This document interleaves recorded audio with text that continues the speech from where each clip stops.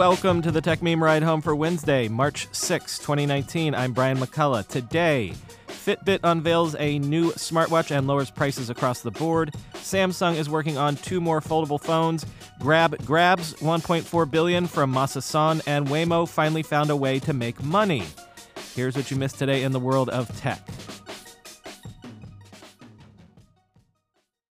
Fitbit has announced a new version of its Versa smartwatch. The Versa Lite now comes in at $160. The Versa Lite is not any thinner or lighter than the old Versa, though that is what the name would suggest. It's just cheaper. And to get that way, it lost some stuff. The Versa Lite still has sleep and exercise trackers, still runs Fitbit OS, but it won't have Wi-Fi. It won't have NFC or music playback or swim laps or stair climbing counts. Quoting The Verge, Fitbit's renewed take on the smartwatch appeared to have worked with the Versa, which helped the company grow its smartwatch revenue by 437% less than a year after the device was announced. Now the company is hoping more affordable versions of its wearables will boost that momentum, with stripped-down versions of the Versa and the Ace that are up to $40 cheaper than their predecessors, end quote. Indeed, Fitbit's trusted line of fitness trackers are all cheaper as well. The Inspire and the Inspire HR and the Ace 2, which are replacing the Alta line of trackers. In fact, that's the other news. The Zip 2, Flex 2, Alta, and Alta HR line of trackers are being discontinued entirely. VentureBeat sat down with Fitbit Vice President of Product Marketing Melanie Chase to talk about the thinking behind the wholesale lineup changes. Quote, "There's a ton of growth happening in the smartwatch market, but the tracker market is still really important, and it's holding steady," Chase said. "We want to right-size our product line to sort of match what's going on there. So you want to have a really efficient, value-oriented tracker lineup where we have a good, better, best model to serve the needs of that consumer with a very efficient device. And then on the smartwatch side, we want to be part of that growth trajectory. And we really want to lean into where we see important growth for Fitbit, which is in that sub-$200 price point that IDC called out as a key growth area," end quote. So bottom line, Fitbit now has 3 smartwatches, the Versa Lite, Versa, and Ionic. 3 adult fitness trackers, the Inspire, Inspire HR, and Charge 3, and 1 fitness tracker for kids, that's the Ace 2. All of the discontinued models will still be available for sale, at least until stock runs out. Sources are telling Sam Kim at Bloomberg that Samsung is working on 2 new foldable smartphones.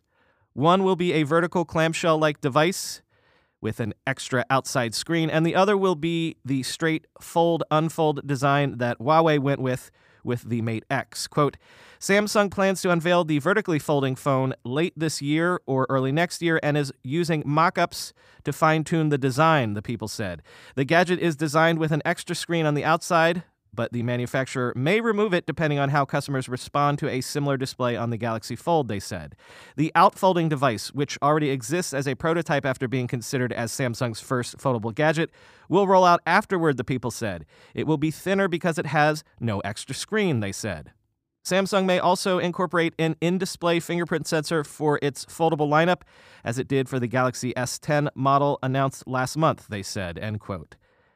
Samsung is also reportedly working to improve the durability of the already announced Galaxy Fold display ahead of that product's upcoming launch. As we were speculating, apparently, if you fold the Fold 10,000 times, occasionally a slight crease might appear in the panel. Speaking of which,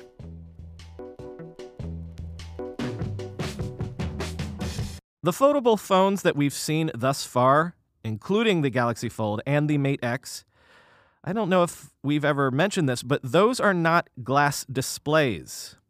They actually make use of plastic polymers for the screens. Plastic is, of course, more bendable than glass. It's repeatedly bendable. It's simple physics. Quoting Wired, "But plastic is also, as you may by now have guessed, worse at all kinds of things. It's much less hard than glass, which makes it easier to scratch and ding up. And unlike glass, plastic will crease over time, leaving you with a large unfolding display, sure, but one bisected with an unsightly wrinkle." With the polymer, the molecules can rearrange themselves more easily in response to stress, whereas the glass has a more rigid structure, so the response of the glass is going to be more elastic. The structure of the glass will be able to recover after the deformations, end quote. That was John Mauro, a professor of materials science and engineering at Penn State University. But guess what? He was also previously, for 18 years, at glass company Corning. And guess what? Quoting again from Wired, Corning is working on ultra-thin, bendable glass that is 0.1 millimeters thick and can bend to a 5 millimeter radius. The trick, though, is to achieve that kind of pinch without losing the toughness that makes glass great to begin with.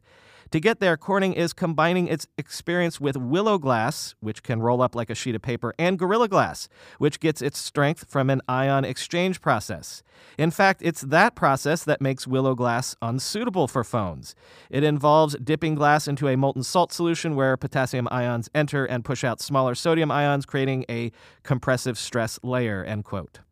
The Wired article says that Corning has developed demo batches of this new hybrid glass type, but they still have problems with the demos not performing well on drops, or maybe the bend radius isn't quite good enough for their manufacturing partners yet. The article suggests that bendy glass good enough to compete with plastic is still a couple years away, which may give us a timeline on when we'll see a foldable iPhone, if we ever do, because I can almost guarantee you Johnny Ive ain't going to do a phone with a plastic display.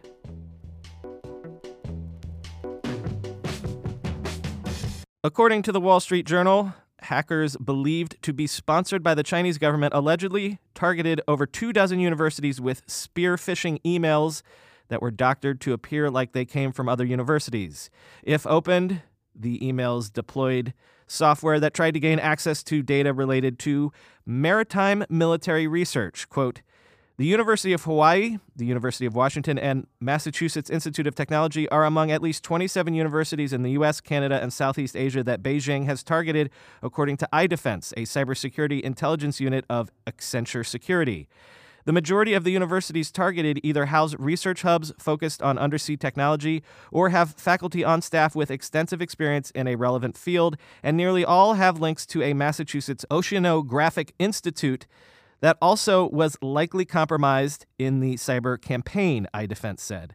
Some have been awarded contracts by the Navy. Others, including Samyhook University in South Korea, appeared to be targeted because of their proximity to China and relevance to the South China Sea, the analyst said, end quote.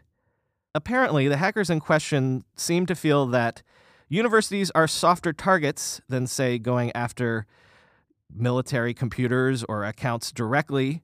Also, they seem to sense that the general trust and collaboration among researchers might make them constitutionally better targets for these sorts of hacking attacks because researchers and academics are in the habit of sharing data and collaborating in trusting environments.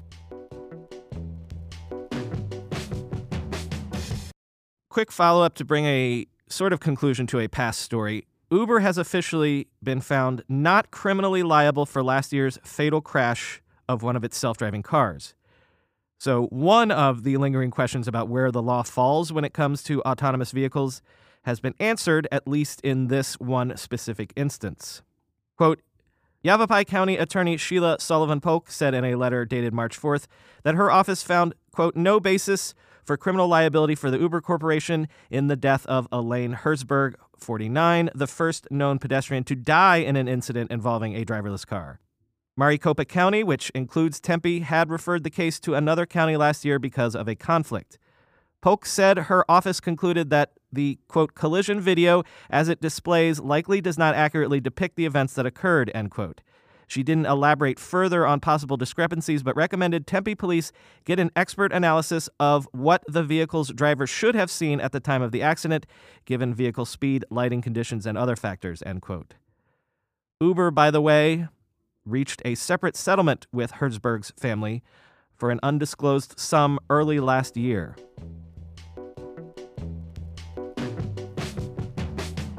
Actually, I think we'll end the day on vehicles, autonomous or otherwise. First, Grab has become the latest addition to the SoftBank Vision Fund after confirming a $1.46 billion investment from that fund, apparently at a $14 billion valuation, quoting TechCrunch. The deal, which was first reported by TechCrunch in December, takes Grab's ongoing Series H round to $4.5 billion. Other investors in that round include Toyota, Booking Holdings, Microsoft, and Hyundai. The new deal means Grab has now raised more than $7.5 billion to date. Grab, which bought out Uber's local business last year, was valued at $11 billion when it secured a $1 billion investment from Toyota to kick off this Series H in June. A source told TechCrunch that the new round values the company at $14 billion. Despite this huge injection, Grab confirmed that the round, a record for a Southeast Asian startup, is not closed yet. TechCrunch reported in December that the Series H funding goal, which was originally $2 billion, had been raised to $5 billion, end quote. Grab is Southeast Asia's largest ride-hailing company, but it also operates a food delivery service and even a payments and financial services business. Its main competitor in Southeast Asia is Gojek, which got started in Indonesia but has expanded to Vietnam, Thailand, and Singapore. Gojek just announced a $1 billion funding round in January. And Waymo has started selling its LiDAR sensors to customers who are not competing with it in its robotaxi business. So who would the non-competitor customers for these LiDAR sensors be? Well, anyone else building things with autonomy. Say autonomous warehouse bots, or maybe autonomous tractors, or even simple security systems. So lots of people joked on this news that Waymo has finally found a way to make money. If they can't make money with the robocabs yet, at least they can make money selling the sensors. Max Chafkin tweeted, quote, "This suggests to me that self-driving taxi services are still a long way off at any scale," end quote. But there might be more to this here than just generating some revenue. See, the more the LiDAR sensors spread throughout the economy, the more they're adopted, the cheaper the technology will get.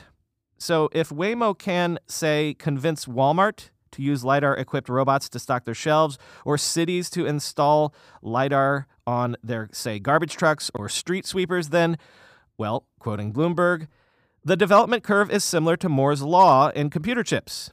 Every 18 months, LiDAR sensor resolution doubles and the price drops by half. Quote, "That whole cost curve and drive of volume is what's opening up new industries. Right now, the market can support more LiDAR manufacturers because the demand is outpacing supply. That's why you're seeing elevated prices," end quote. That quote comes from Frank Bertini, head of LiDAR sales for non-automotive applications at Velodyne LiDAR, currently the world's largest LiDAR producer. The overall market for LiDAR will apparently top $1 billion this year and is currently doubling annually. Quoting Bloomberg again, "There are three types of sensors used in Waymo's self-driving cars: the 360-degree bubble that sits on the roof, like a top hat, a long-range forward-facing sensor, and a short-range sensor that monitors the car's perimeter. The last of these is known as the Laser Bear Honeycomb and is the only one that Waymo is ready to sell to outside companies. The device, named for its development team Laser Bear, as well as the shape of the sensor, is the most useful in Waymo's suite of sensors for non-automotive applications.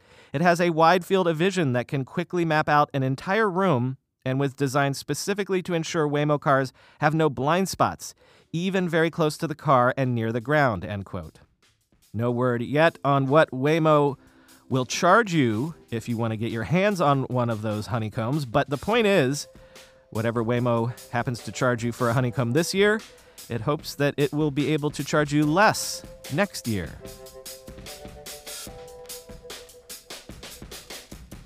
So exactly a year ago today, we officially launched this podcast. 271 episodes later, we're approaching 6 million lifetime downloads.